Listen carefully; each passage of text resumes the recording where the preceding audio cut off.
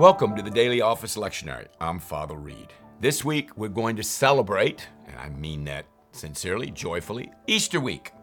Last week we looked at scriptures from Palm Sunday to Holy Saturday. Holy Saturday celebrates the burial of Christ. He is in the tomb, and we don't know what's going to happen. Many of them were very afraid that he would never come back, although he had told them on 3 separate occasions in the Holy Scriptures that he was going to rise from the dead. Good Friday, of course, we celebrated his crucifixion, 3 o'clock in the afternoon. They took him down from the cross and buried him before sunset. And on Maundy Thursday, we celebrated his institution of Holy Communion.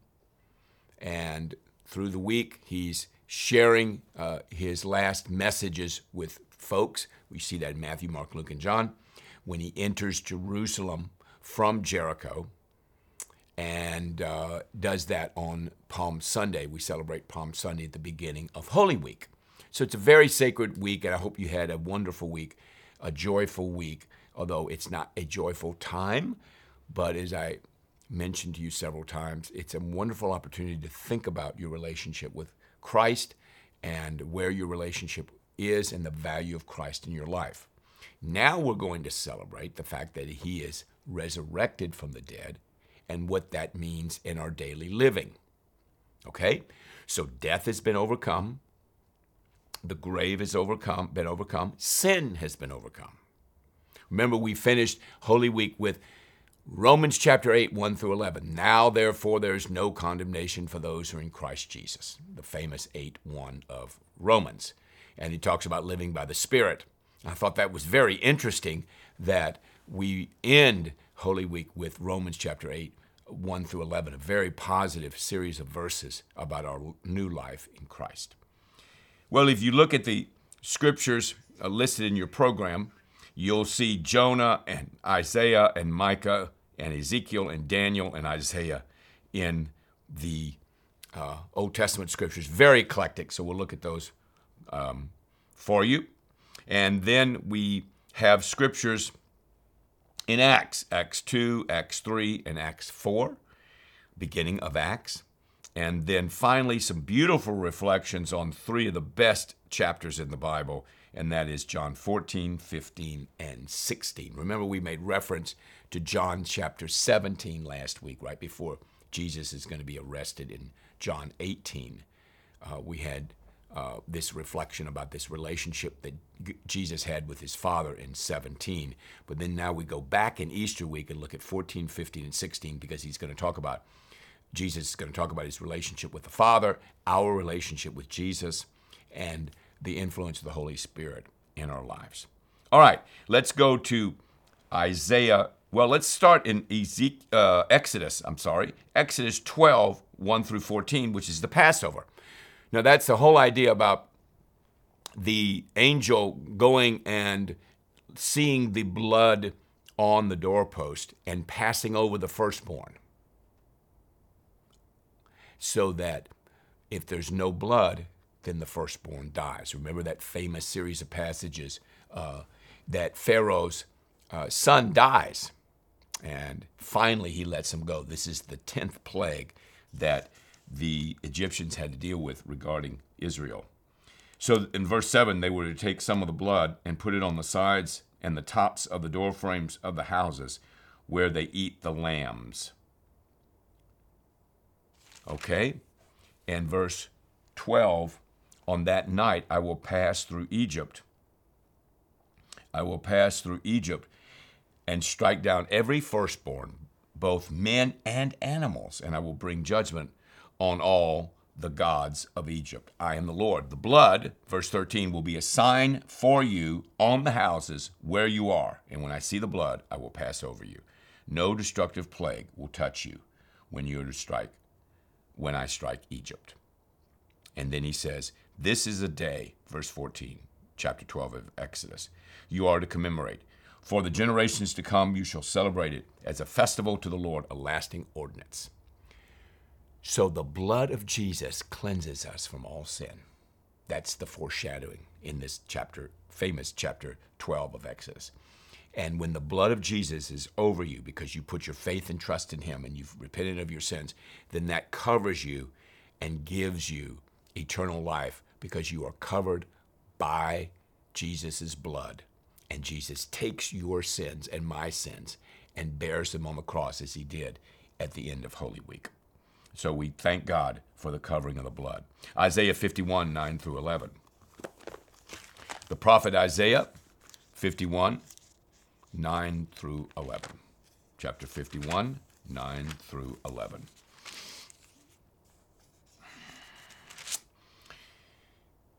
My salvation will last forever. My righteousness will never fail.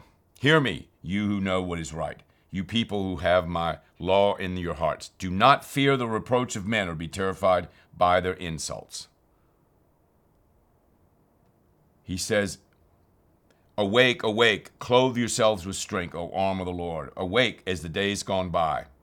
Verse 11, the ransom of the Lord will return. They will enter Zion with singing. Everlasting joy will crown their heads. Gladness and joy will overtake them, and sorrow and sighing will flee away. So this is great news, Isaiah 51. Great news, a blessing of the Lord. They are going to be victorious. Jonah chapter 2.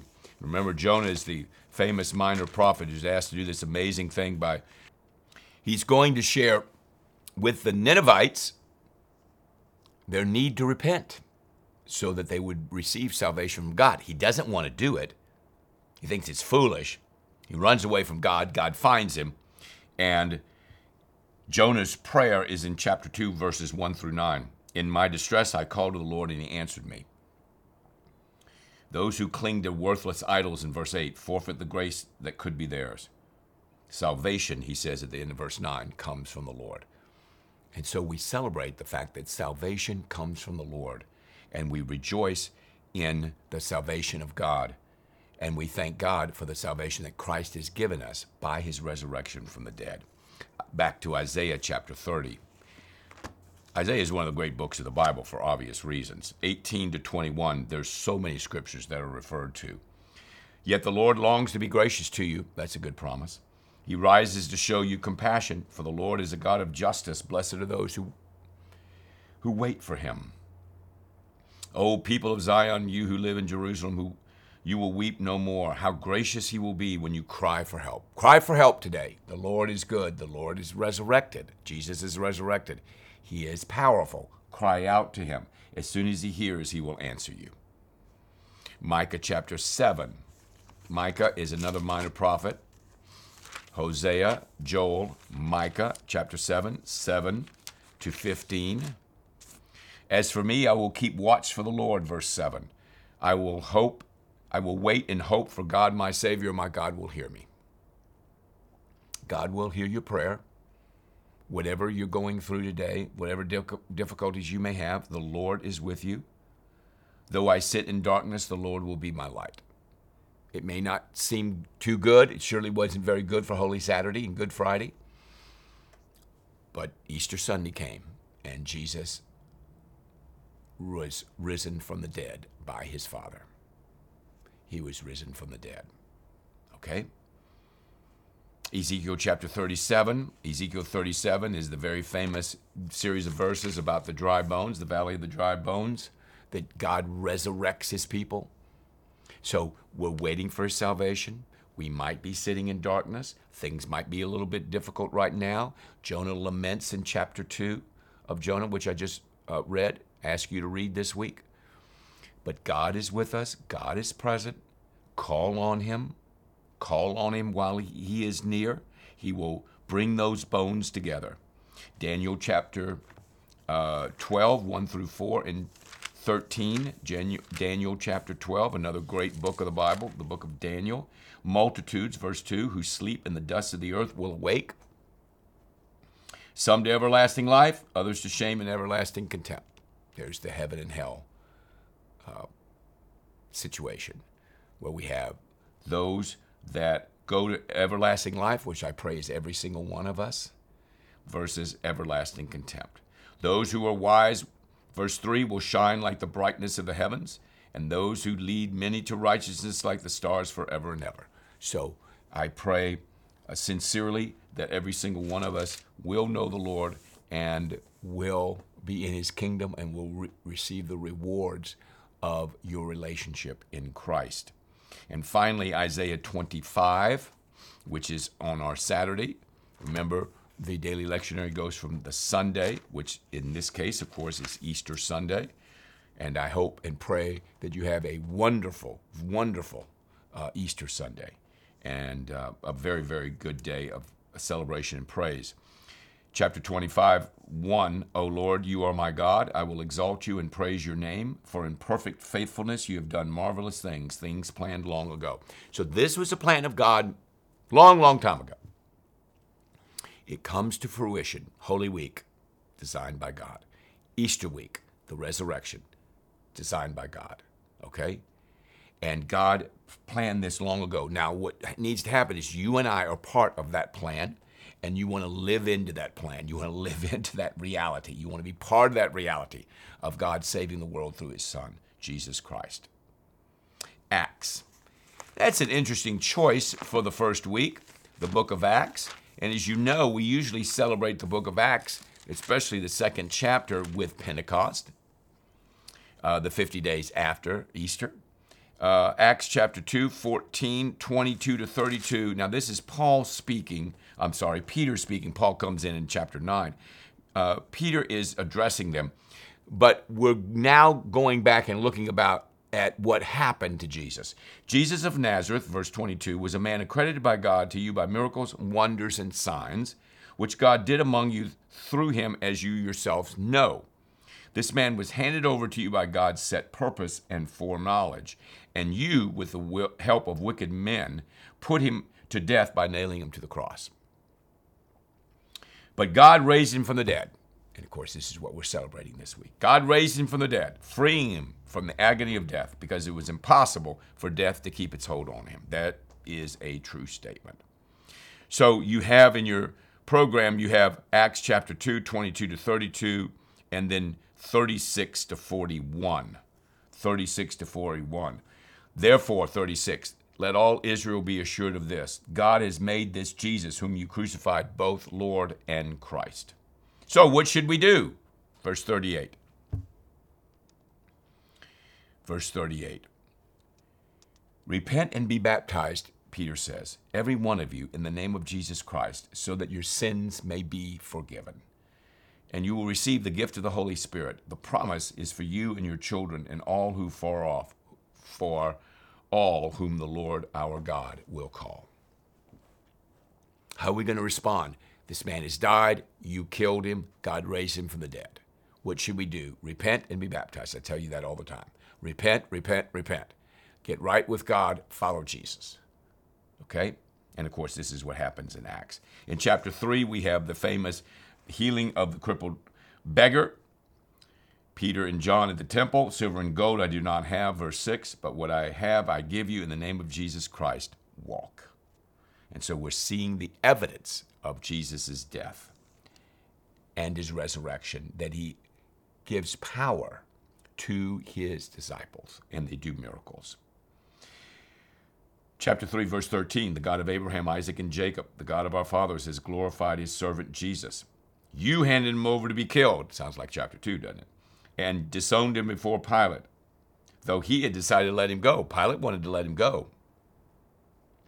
You disowned the holy and righteous one and asked for a murderer to be released to you, Barabbas. You killed the author of life, but God raised him from the dead.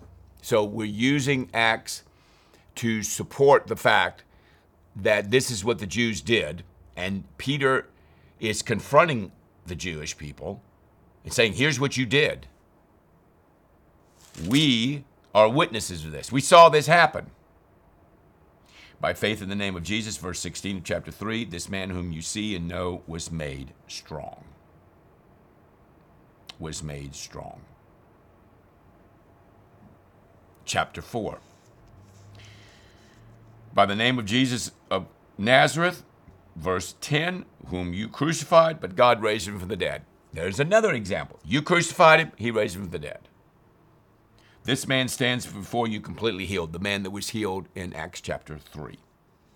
Salvation is found in no one else, verse 12. There is no other name under heaven given to men by which we must be saved. They appear before the Sanhedrin, an ordinary people. They ask him to stop speaking, but he says, Peter and John say, judge for yourselves whether it is right in God's eyes to obey you rather than God. We cannot help speaking of what we've seen and heard. We're going to keep saying it. So in Acts chapter 2, Peter gets up and preaches.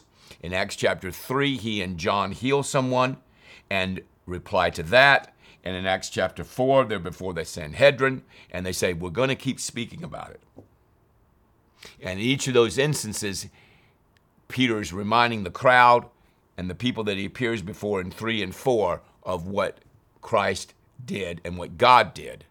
Christ died, crucified, God raised him from the dead, you killed him.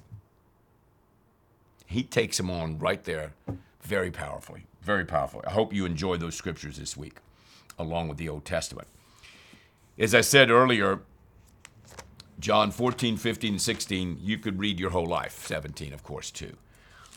14, 15, and 16, this is Jesus speaking before his death, before the preparation of his death in 18 and 19. Jesus dies in John 19. He's resurrected in chapter 20. And there's just too much to go over here in 14, 15, 16. I could quote every verse to you. It's so significant. But we are asked to read 1 through 14. He says, you can ask for anything in my name and I will do it in verse 14. My relationship with you. Remember I talked about your relationship with Christ in Holy Week, to evaluate that and think about that. That relationship can be so great that you can ask anything in my name and it will be accomplished. Verse 15, if you love me, you will obey what I command. Verse 21, whoever has my commands and obey them is the one who loves me. So do you love Christ? If you love him, you'll obey him. And if you have his commands and obey him, you will love him. He who loves me will be loved by my Father, verse 21 of chapter 14, and I will love him and show myself to him. So we're continuing the conversation from last week to talk about your relationship with Christ in John 14. In Acts 2, 3, and 4, we're talking about the fact of Jesus' death and the fact of the Jewish people killing him and the fact that he is risen from the dead. God has raised him. What are we going to do about that? Okay? And then, of course, in the Old Testament, they're looking at all this in who God is and what he's going to do way before it happens. So you have all three perspectives. You have beforehand, you have after in Acts, and then you have back to John 14, 15, 16, you have this happening before Jesus dies. It's a fantastic perspective to have. If anyone loves me, he will obey my teaching. Verse 23, my Father will love him, we will come to him and make our home with him. That is what we are going for. In chapter 15, he talks about being the true vine, his Father being the gardener. Verse 1, he cuts off every branch in me that bears no fruit, while every branch that does bear fruit, he trims clean, so that it will be even more fruitful. You are already clean because of the word I've spoken to you. And so we have this remain in me, verse 4, I will remain in you. No branch can bear fruit by itself. It must remain in the vine. I am the vine, you are the branches, verse 5. If a person remains in me and I in him, he will bear much fruit. You're in Christ, Christ is in you, you're going to do great. What if I don't have Christ? Apart from me, you can do nothing. Can't do anything. If anyone does not, verse 6 of 15, remain in me, he's like a branch that is thrown away and withers. Such branches are picked up, thrown into the fire, and burned. That's pretty strong. Verse 8, this is my Father's glory, that you bear much fruit, showing yourselves to be my disciples. I want you to be witnesses. This is what we see in Acts in 3, when they're witnesses for Christ. Well, actually, Peter's a witness for him in chapter 2, right, with his famous speech, and then the healing in chapter 3 and the defense of the healing in 3 and 4. That's what he wants. Are you a witness for Christ? Are you a witness to the resurrected Christ? Are you an ambassador for Christ? Do you love what he commands? Do you do what he commands because you love him? Obedience. Are you in the vine? Are you out there doing your own thing? Apart from me, you can do nothing. You did not choose me, I chose you to go and bear fruit that will last. Verse 16, the Father will give you whatever you ask in my name. This is my command. Love each other. Love each other. Wow. 16, the Holy Spirit, when the Spirit of truth comes, verse 13, he will guide you into all truth. We don't know what the truth is, people. You and I need to be guided in the truth. He will not speak on his own. He will speak only what he hears, and he will tell you what is yet to come. So this is why you want to have a great relationship with Christ, which indicates that you'll have a great relationship with the Holy Spirit, because the Holy Spirit's going to lead you into the truth of Christ. He's going to lead you in prayer. He's going to lead you in worship. He's going to lead you in Bible study. He's going to lead you to meet and love the Lord in a church body. He's going to lead you to prayer, both corporately and individually, and of course the study and the proclamation of the Scriptures. All that belongs to the Father is mine, verse 15 of chapter 16. This is why I said, the Spirit will take from what is mine and make it known to you. So I'm going to take everything that I have, the Holy Spirit, the third person of the Holy Trinity, is going to bring it to you, and then you're going to know. Then you're going to take that information and that empowerment and that presence of Christ in your life, presence of the Holy Spirit, and you're going to go out, as we see in Acts 2, 3, and 4, and you're going to witness and bear witness to me. That's the way Christianity is supposed to work.